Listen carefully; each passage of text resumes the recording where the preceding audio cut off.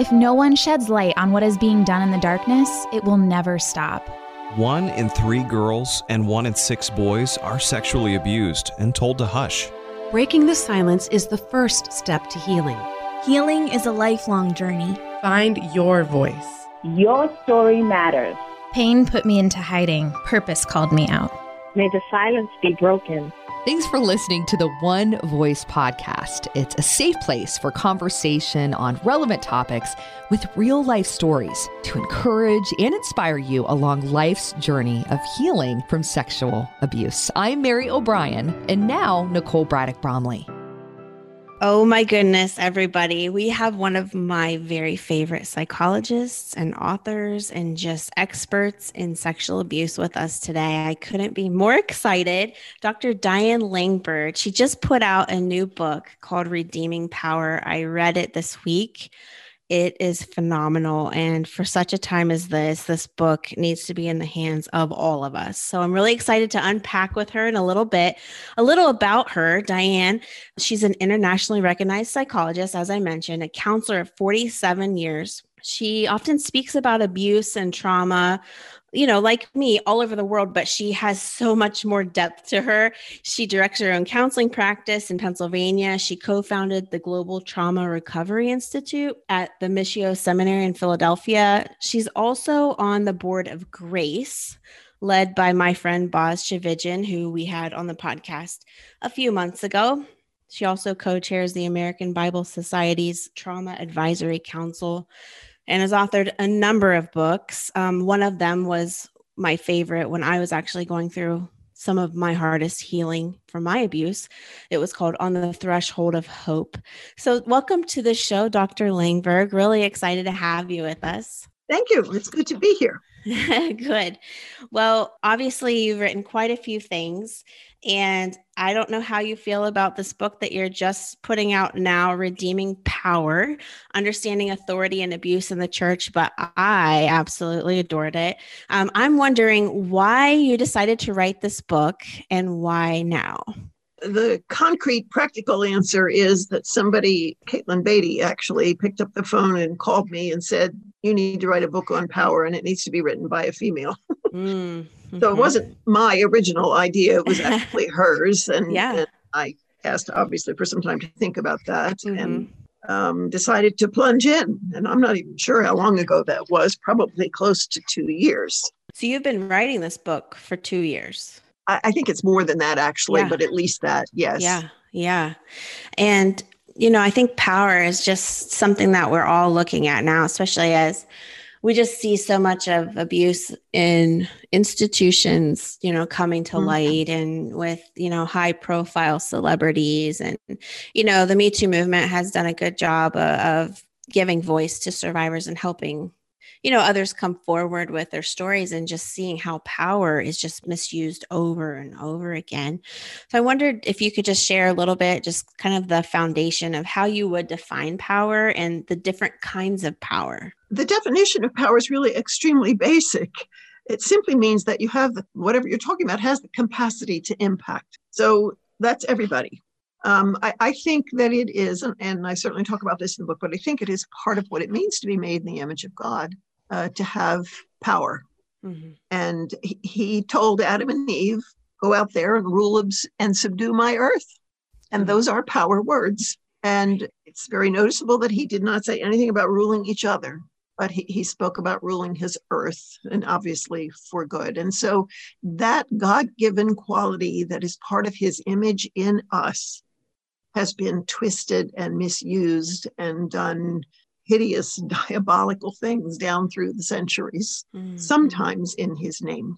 There's a lot of different kinds of power, and I think people most readily think of physical power. If you weigh 50 pounds and somebody else weighs 250, they win.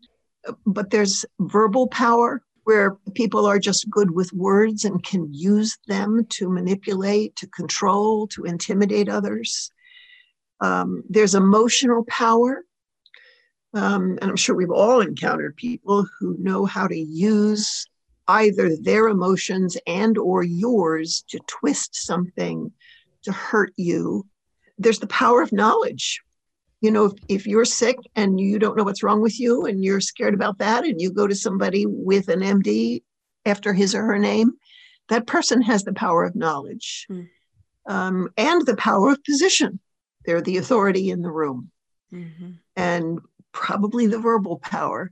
So you can have several kinds rolled up in one person, or certainly in one person in a particular scenario. There's economic power. Yeah. If you're really poor, you don't have economic power at all. And there's also spiritual power, where you're either in a position in a spiritual framework and or using spiritual words to control or manipulate or intimidate other humans.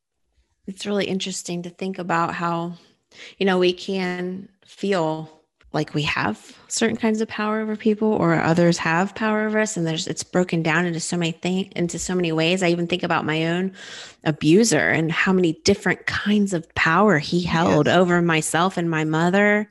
And, I didn't really understand the deception in abuse at the time until I was out of the abuse, and then looking back, seeing how power really contributed to the deception.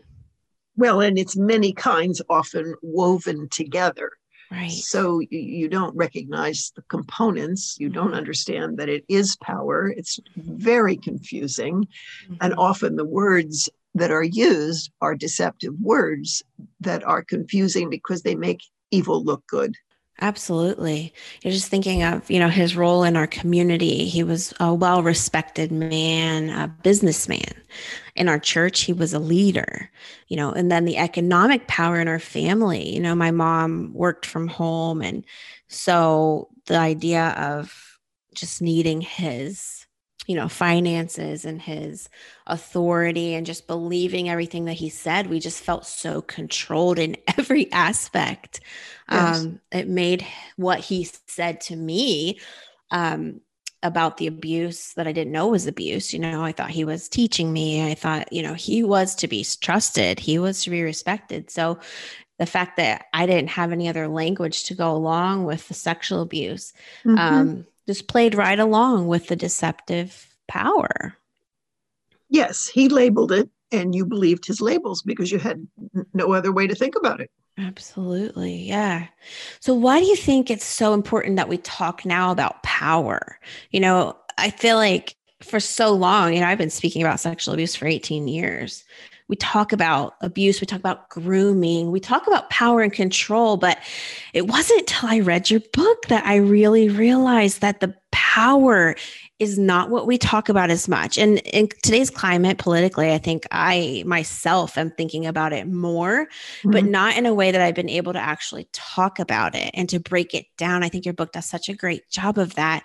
Could you just talk a little bit about that? The misconceptions about the dynamics of power, why we need to be talking about it? Well, I don't think it's something that people actively think about or consciously think about very much. Or if they do, it's something they think about either when they feel powerless and they're afraid and feel vulnerable, or when they want power and they are calculating with themselves about how to get it. But I don't think by and large, most of us give time to it. We don't see ourselves as having very much. That's often true. People have tremendous power. That's not how they feel. So it's not something we self-evaluate. And it's not something we have a lot of language for. And so we don't evaluate others. And so when someone with power tells us what they're doing is good, we don't know how to think about that except to believe them. And we're so drawn to it. Well, yes. I mean, number one, it's part of our image bearing. So it's part of who we are. And we're meant to have it and meant to use it to the glory of God. However, we've been drawn to it since Eden. We were drawn to false power from the beginning. And somehow they managed, just like we do, to call the false power true. It was going to make them more in the image of God, not less. There was the deception. So the two things are there from the very beginning, but rarely considered, evaluated, or discussed by us. Yeah. And you talk about this has been in place since the beginning of time. I mean, Yes. you talk in your book about how deceptions are systemic, meaning entire human systems perpetuate lies as truth. And I think as we're talking a lot more about systemic racism, it's important to just also be talking about systemic abuse. Yes, words are used, which can be just one parent in a family, or can be one leader in an entire institution or company or corporation, or a leader of a nation. Words are used to deceive, seduce, draw in, convince, so that the person who is seeking power not only gets it, but is assumed to be good and trustworthy. And then we quit asking questions. I wonder, in your clinical expertise, are there people who are more prone to abuse their power? Yes, there are. We do need to first establish the fact that every single one of us does that. Yeah. Okay. There are no exceptions. And so Fair. we may not have much to abuse, some of us, but we do it anyway. So, but in I terms think of that's something important. as, serious and, dynamic as sexual abuse, when you think about it in that sort of lens, would you say there's certain well, type if you look at the statistics, for example, let's just take domestic violence first. Those who are violent in the home tend to have histories of tremendous violence or histories of violence being used against them repeatedly, or both. And so it doesn't just come out of nowhere. Violence and abuse are ways to try and feel big by making somebody else little or squashed. You're feeding off of them. It's exploitive. If you're little, that means I'm big. And if I'm big, I'm better. And if I'm better, I'm safer and smarter, and I know how to take care of myself. I can't be little no matter the cost. And so people who have histories of violence, abuse, physical abuse, sexual abuse, lots of bullying, all that, are more likely to be violent later on in life. Okay. How do you think gender roles and race even play into this conversation about power dynamics? Well, I think they're a huge component of it. If you just go back to slavery. Right. Absolutely. We picked up thousands of people on one continent and dumped them down on ours and gave them no rights and no freedom and no dignity and no anything. Right. Preach. Yep. For generations. Mm-hmm. And those who had remarkable courage and tried to get away, were often killed in hideous ways. Right. Of course, only reinforced things to the rest of them. The same thing with gender. If you look back through history, I mean, even just in the US, women couldn't vote for forever. It's crazy. It's so crazy. Yes. Which means you're not a whole person, and you can't. And it's a screaming message that says you have no power. And that kind of thing has been it wasn't just the US. That's been very true throughout history, that women were deemed not to have power and were kept in place. They weren't allowed to get educated. Still places where they're not. They weren't allowed to hold a job. They weren't allowed to vote. So there are hundreds to thousands of years of history with different groups, such as females and those of another race, certainly not just African Americans in this country, but others as well, where that's just been part of what it means to be whoever you are. You don't really have very much power. It's just crazy to me that we're still dealing with this stuff, we're so modern, but we're not. No, we're not, and it's not going to go away. It's part of the crushing of the image of God in us. And hopefully, as we learn more about Christ and what he did with his power, and we learn better how to be his body as opposed to an institution with power, things will change. They're not really going to change till he makes everything new. Yeah. Sadly, I wish that wasn't the truth, but I do know that you're right. You know, you wrote even in your book that Jesus uses his power to protect, to expose, and to restore dignity. I just love that. You know, it just such a difference, such a contrast to how we see people using power today, even Christians using their power. And it's so confusing to me that leaders in Christian circles in the church have just gone so far away from how Jesus used his power. And, you know, I think it's obvious to us, but I do think it's important to talk about it. You know, what is at stake when churches are not modeling the way Jesus used his power? When churches are, as we're seeing, and especially as I'm seeing, as I'm speaking in churches and hearing story after story of sexual abuse, you know, that churches have become such a fertile ground for abuse and for covering it up. Yes. You know, what is at stake if we don't start to get that right? Well, lives are at stake, frankly, and that means literally in some cases, but certainly in terms of a flourishing life that has been blessed. So abuse of power always does damage to that. And I think I use this phrase in the book. I think we've lost our way. And we have come to see the church as an institution. It is not. It is not a building. It is not programs. It is not numbers. It isn't any of the things that we seem to applaud. And institutions were not made in the image of Christ. Humans were. And the church is his body. And a body that doesn't follow its head in the physical realm is really sick. You know, if your head tells you to go left and you keep going right, there's something wrong. The connection isn't working. Right.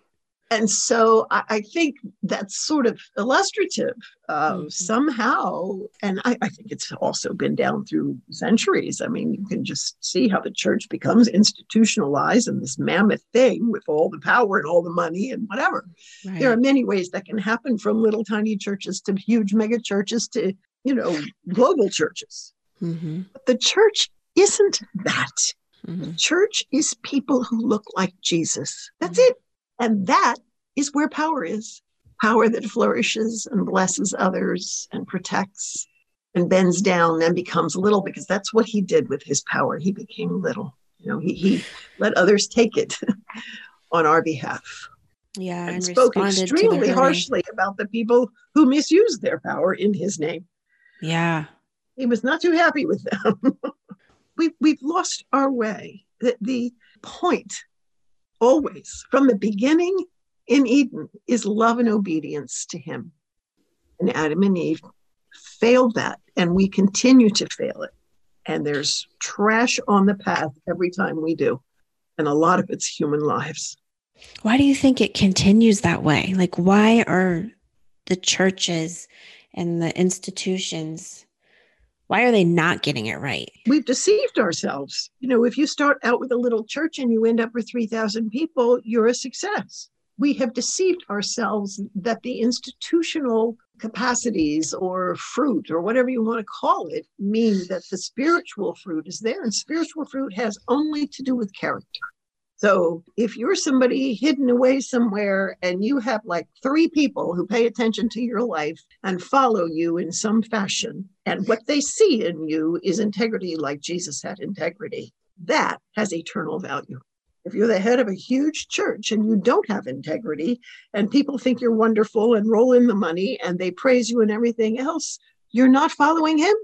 It's in the character that it is seen, not in the outcome. If it's in the outcome, then Jesus made a mess. I wonder how the landscape of your work has changed over the course of the last few years, you know, as more cases within different churches, denominations, places of power, you know, have come to light. I've followed you for long enough to know you've been such a strong, clear voice, especially lately with the Southern Baptist Convention and just your work with Boz. How has it changed, though? Have you felt the change, or do you feel like you've been saying the same thing for years and years, and now it's just finally the churches are being exposed? Well, part of it has changed because I have changed. Talk about that. That's interesting. I'm old. I graduated from college in 1970. Yeah. And I talk about some of this in the book. And I came up to Philadelphia to go to graduate school to be a psychologist, and I was a female Christian. And so I was the only female in my PhD program, and the church thought what it was doing was wrong because that's not what women were supposed to do. And then when I first started practicing, I saw Vietnam vets because it was the early 70s. And women asked to see me, not because I knew anything, because I was like 23 or something, 24, but because I was female. And they began to tell me things that were extremely vague. And I grew up in a safe home. I didn't know that I knew people who had been sexually abused and lived with domestic violence. I obviously did statistically, but I didn't know. Yeah. So I began learning from women. And what I learned from the women was that their symptoms were the same as the Vietnam vets, which was eventually became post-traumatic stress disorder, which wasn't even a diagnostic category till 1980. 1980. Wow. Yes. So I'm working with people for 6 or 7 years before that's even a category. So obviously, I didn't know what I was doing. There was nothing in graduate school about sexual abuse, except that Freud heard stories about it and said that the women were lying. So that was the extent of my knowledge. So some things haven't changed, but he couldn't bear it. He couldn't bear it. So he said it wasn't true. So over the years, I began learning a great deal about abuse and trying to find anything I could about it, but there wasn't very much. I learned from my clients, but nothing systemic ever occurred to me. It wasn't on the books either. Yeah. Nobody wrote about those things. And so somewhere, I don't know, in the 80s, I think, I was challenged. I started describing a couple of cases to somebody, and I was challenged to read the Holocaust literature. And that's where I learned about systemic abuse. The person who challenged me to do that knew enough from what I was saying that I was looking at something similar to that I didn't know. And nobody talked about systemic abuse. So that was when I began to think in those terms. So I worked out of a lot of ignorance for a long time. Made a lot of mistakes. I missed tons of systemic stuff because I didn't know it was a category. I don't say that to excuse it, but I didn't know.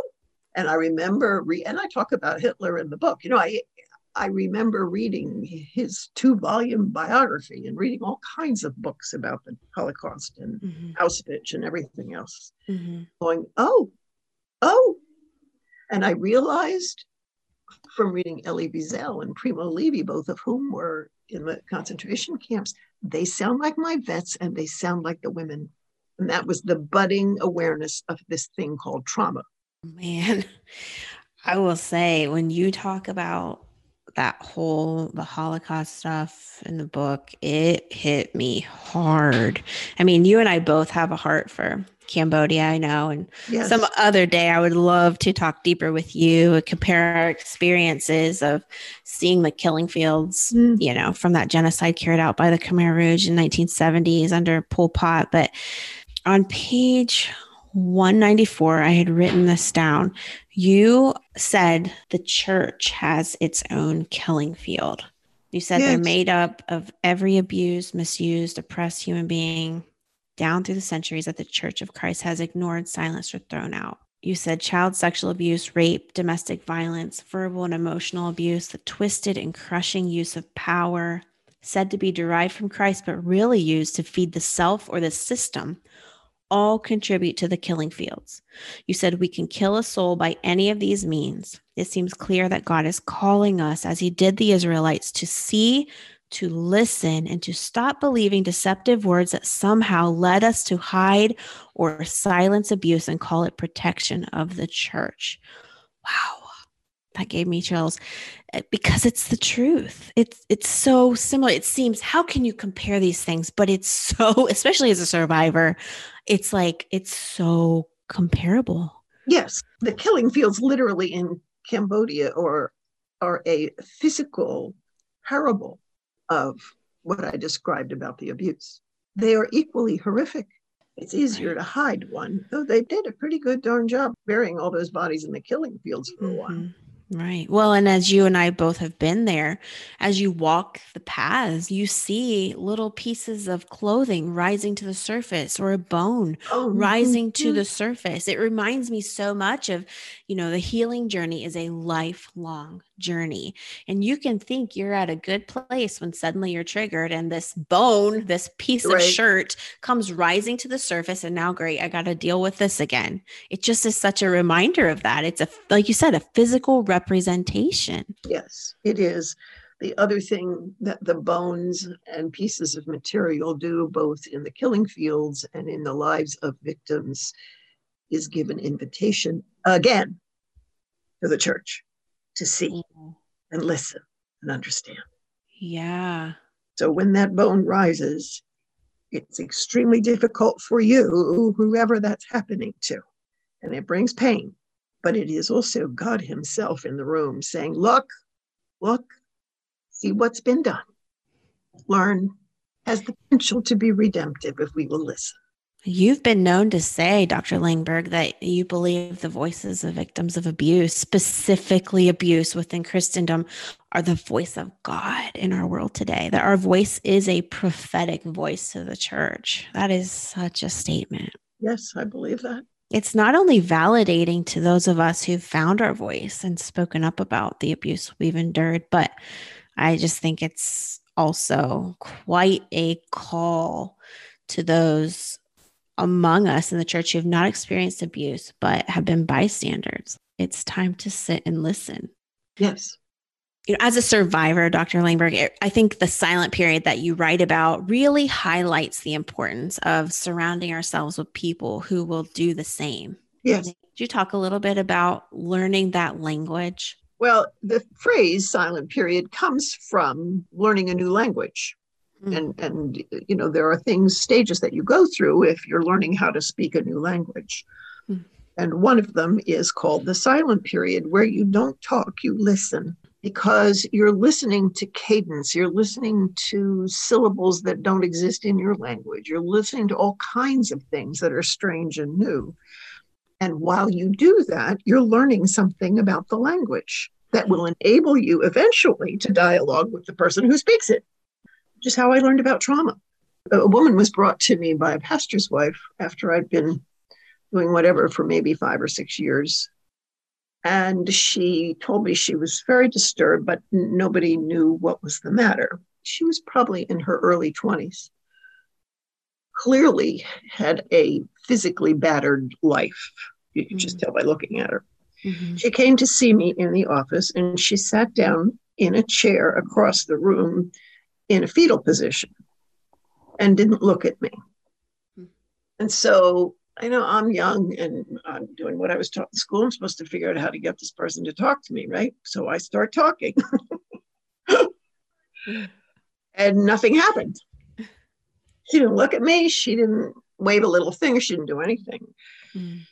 And so I kept doing that for several sessions until I realized this is not working. So I decided to shut up and I sat with her. She did not speak for 6 months. Wow. That's a long silent period. She did not say one word for 6 months. And what I learned later, her history was unspeakable. What I learned later was that it was the first time in her life she had sat behind a closed door with another human being and was safe. Wow. And she was terrified she would ruin it. Oh. So she was my teacher. And I told her, she started telling me things, tiny bits. She was trafficked when trafficking wasn't a word. I mean, it's just unspeakable and generational stuff. So I said to her, look, I have no idea what you're talking about. It's not in any of the books I've ever read. I don't know anybody to ask. The only person I can ask is you. So I'm going to sit here. You tell me however little or much you want. And I'll try to say things back. And when you think I get it, then tell me something else. So the self-discipline was, needless to say, a lot. I mean, I earned my living with my mouth, for goodness sake. So, yeah.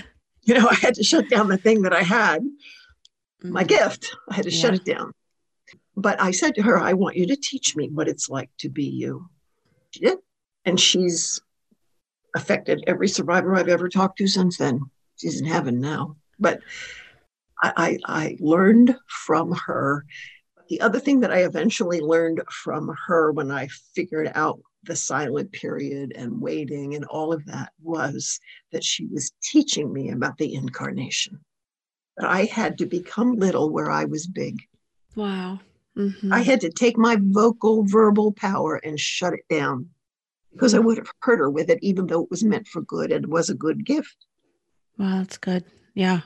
And it taught me about who Jesus was and what he did for us. And oftentimes people will sit with a trauma victim and they'll hear something and then they'll talk back to it way too soon. And they do it because they don't know what to do. Mm-hmm. And so you have to let yourself be with and understand the value of just being with God, with us, not talking, fixing, not changing, not just with.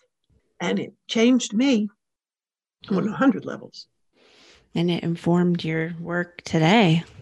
I wrote in one of my books that people in pain don't need answers. They need to be heard and they need to be loved. It reminds me so much of just this teaching that you're sharing here.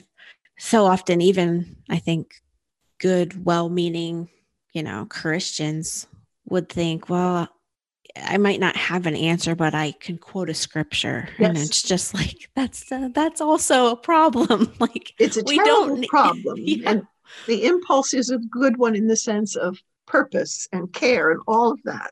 Uh-huh. But it will actually do damage. Absolutely. It will shut them up. Yes. And part of the message there is, if you believe this right, even if you don't say this, though some people do, if you believe this right, you'll be okay. So damaging. Yeah. Well, it's like if you see a person on the road who just got run over by a semi, you don't get down on the ground and quote a verse to them, because if they just believe this verse, they'll be healed. It doesn't work like that. Right. And what we also forget and don't understand as a church, as people of God, is every trauma person you ever interact with, or suffering person, doesn't have to be trauma, is an invitation from God, not just the person, into something he bore, into something that was wrong and evil and everything else that he took the hit for. He's there and he wants us to join him, not just the victim. That's something to really think about even in our current day when, I think a lot of people who listen to this podcast know how much I care about just defeating systemic racism and how often Christians are just constantly defending this other side and things that look like them and othering people. And it's just so crazy to me because I see Jesus in all of these victims and the Black men that are being killed and the Black women who are being killed with no justice. I just see Jesus in all of them. And it's just, it really hurts my heart to think about just something that's been really important to me for many years, Dr. Lingberg, and part of my work has been helping churches to be more trauma informed. Mm-hmm. And I think we're lacking so much in that area. Yes, we are. And that is also showing up in the issues of race. Yeah. Because there's tremendous trauma in that arena as well. Systemic racism, systemic abuse, and it's all in our church. And not understood. Not understood. Absolutely. But we have to do with race the same thing I just said. Teach me what it was like to be you. Yeah. Not just you yourself.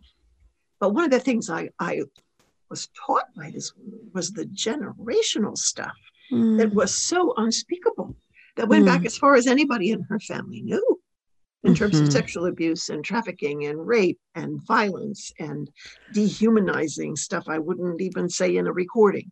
So, it just, it's all she knew. The same thing with any other person. We certainly need to do it with people whose lives have been different from ours. It's what we need. The church needs to sit down and say, I have the power to listen. Tell me what it's like to be you. Wow. That is so good. So good. Do you think that there are churches or institutions that are getting it right? Are you hopeful? Do you see it anywhere? Well, there are certainly individuals who are, and there seems to be a growing hunger for it. And there are institutions, for example, that, call the office and want people on my staff or whatever to help them systemically with things. And certainly Grace is seeing things like that, not just we just blew our lives up because we've been covering up abuse for 10 years, but also actually we don't want that to be us in 10 years. So we look at our culture and things like that. So that's happening more than it did before, which help us look at ourselves and help us know how to be together in a way that doesn't become part of our history. We don't fool ourselves.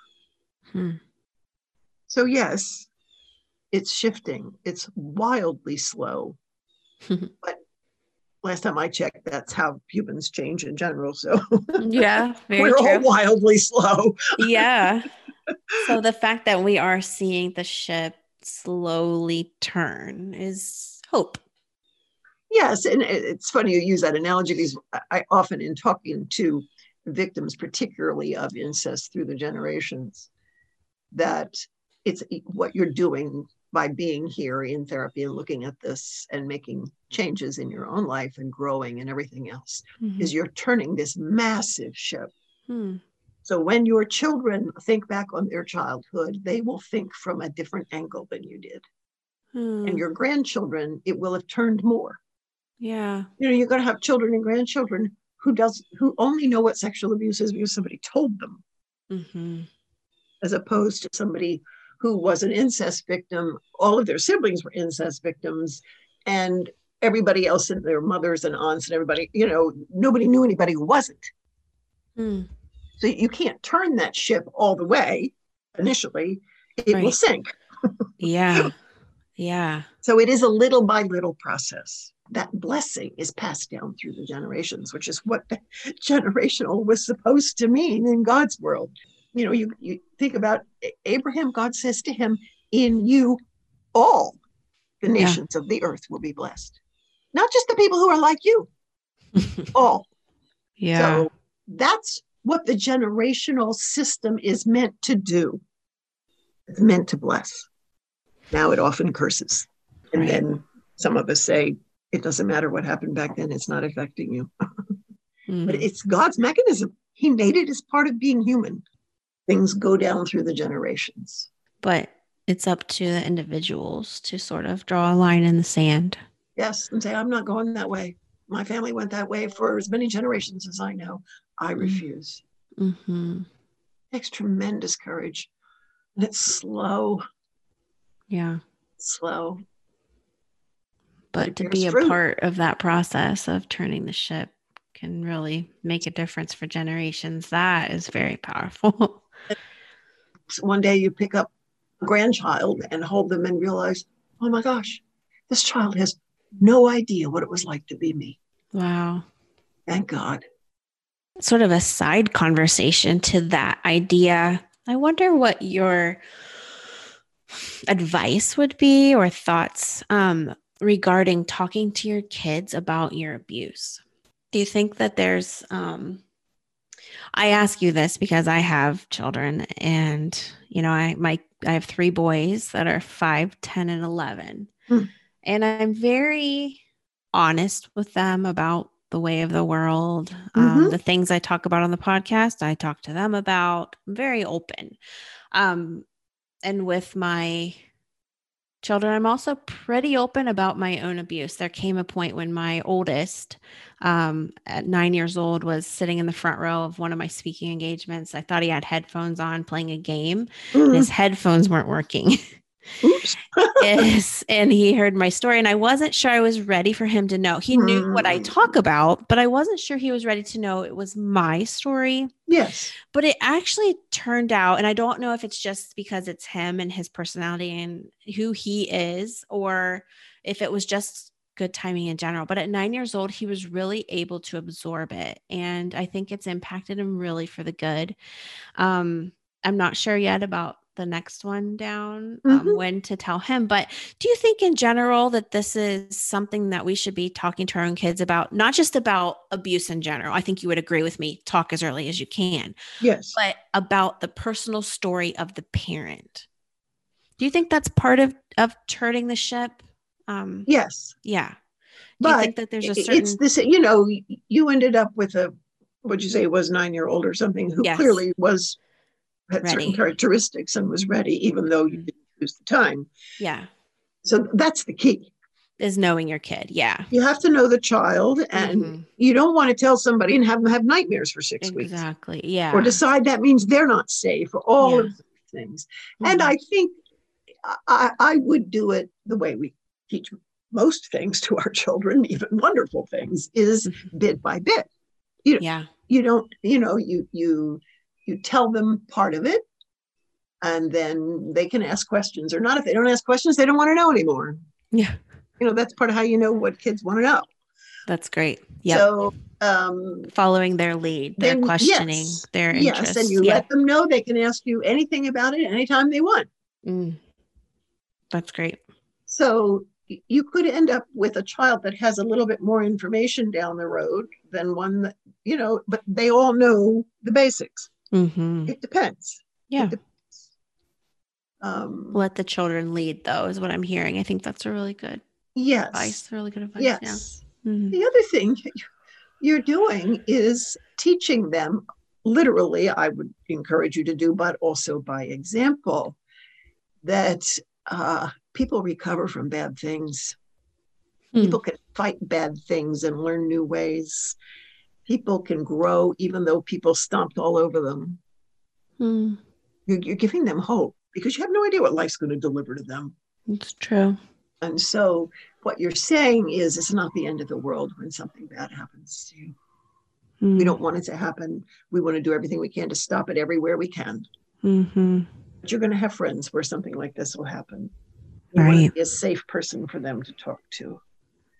You want to know how to respond.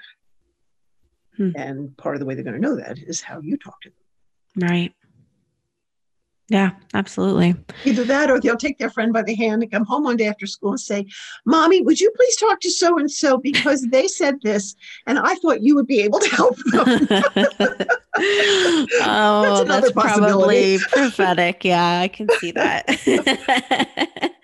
Yes, absolutely. In the same way, I wonder, I think, I have a good idea of what you'll say, but I think it is also important to be shared. How should the church respond? For listeners that maybe are working in a church or leaders in the church that are listening because they're wanting to learn. We're grateful they're here. How would you advise them? Warning signs and appropriate response. Well, I certainly, I would encourage them to do some reading, frankly. But in terms of warning signs, the fact of the matter is that there are many victims of sexual abuse and domestic violence who are really good at hiding it. And the reason they're really good at hiding it is because that's the only way they found to be halfway safe in parts of their life. And so they might not have any warning signs. Yeah. They can not fit any category that people think of with warning signs. Right. It's just that you don't know what you don't know. That's right.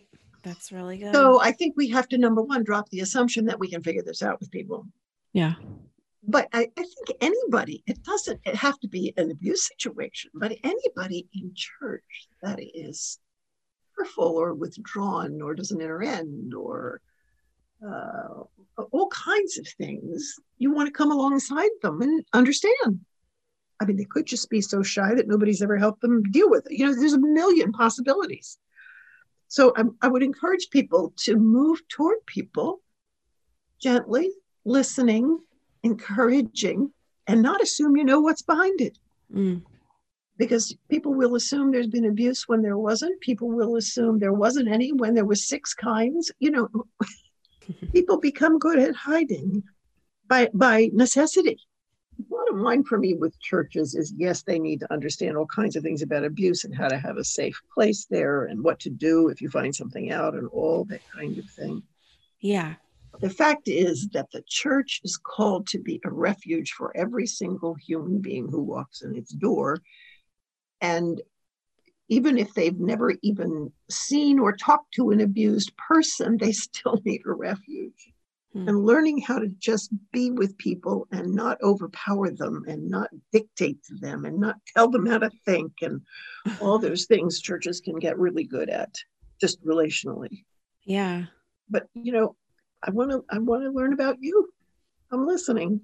What do you say to someone who would then say, okay, you told me to be a refuge, but like I have the abuser here too?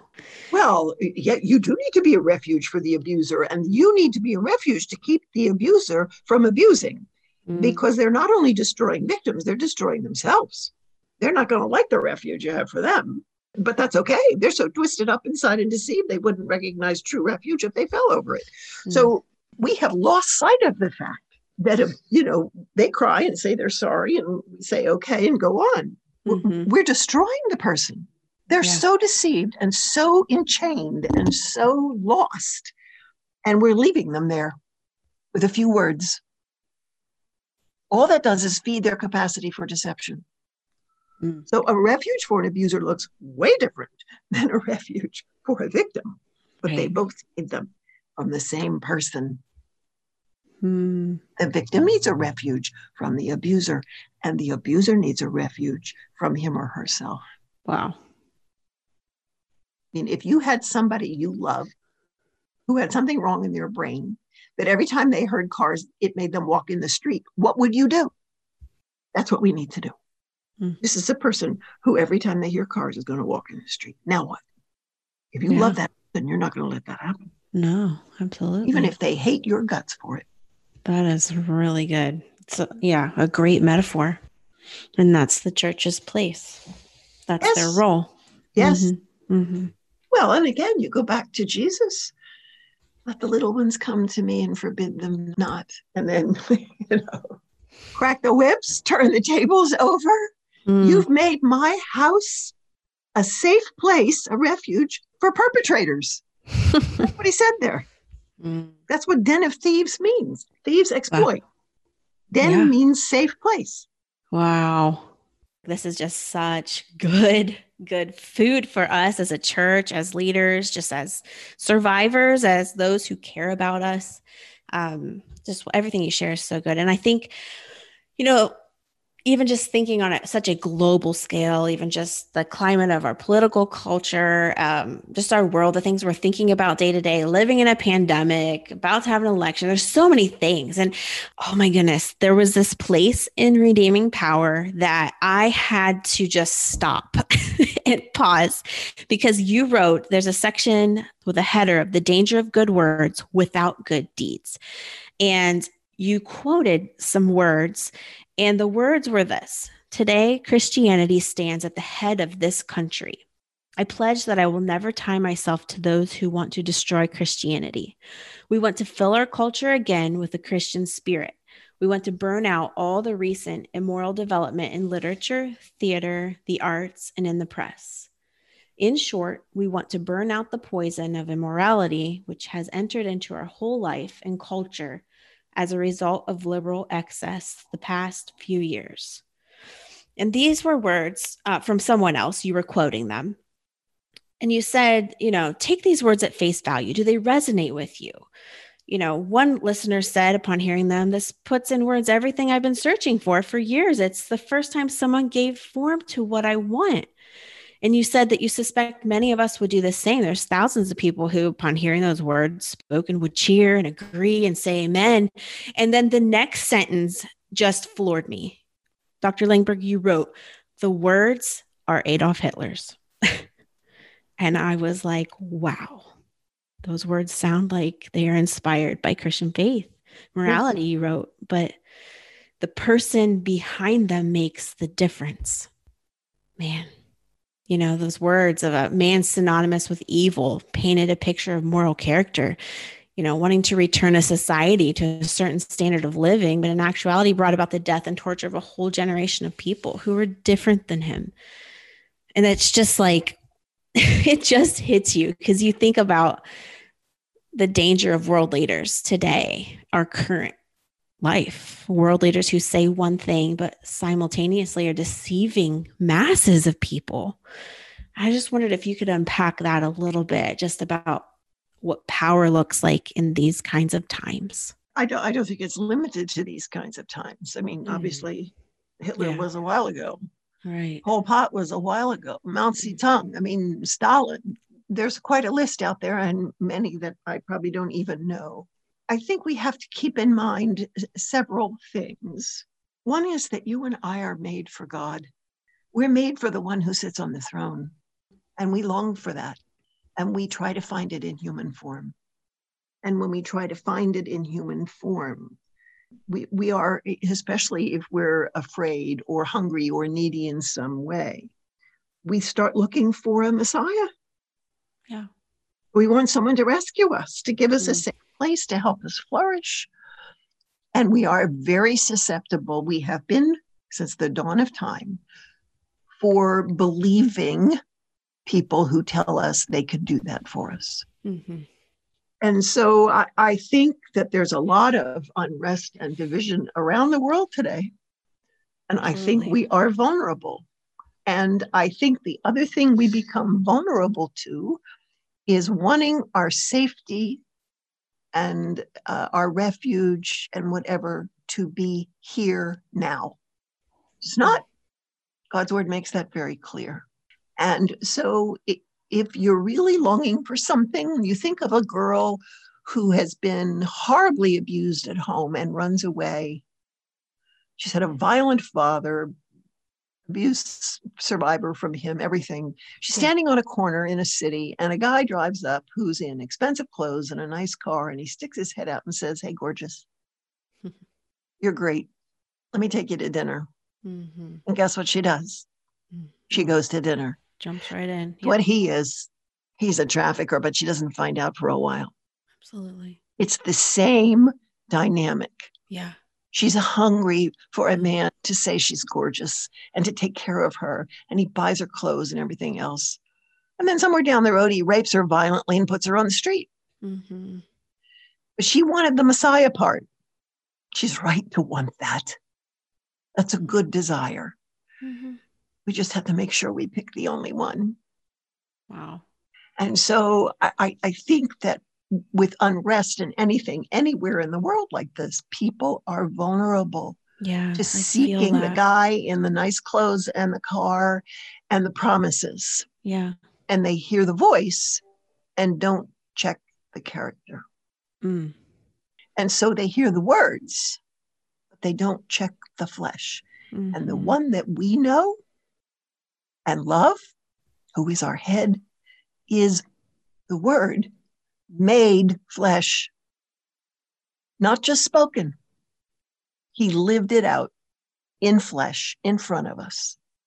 Mm-hmm. And when we're really hungry, we don't look for or wait for that. We hear the words and assume flesh is behind it.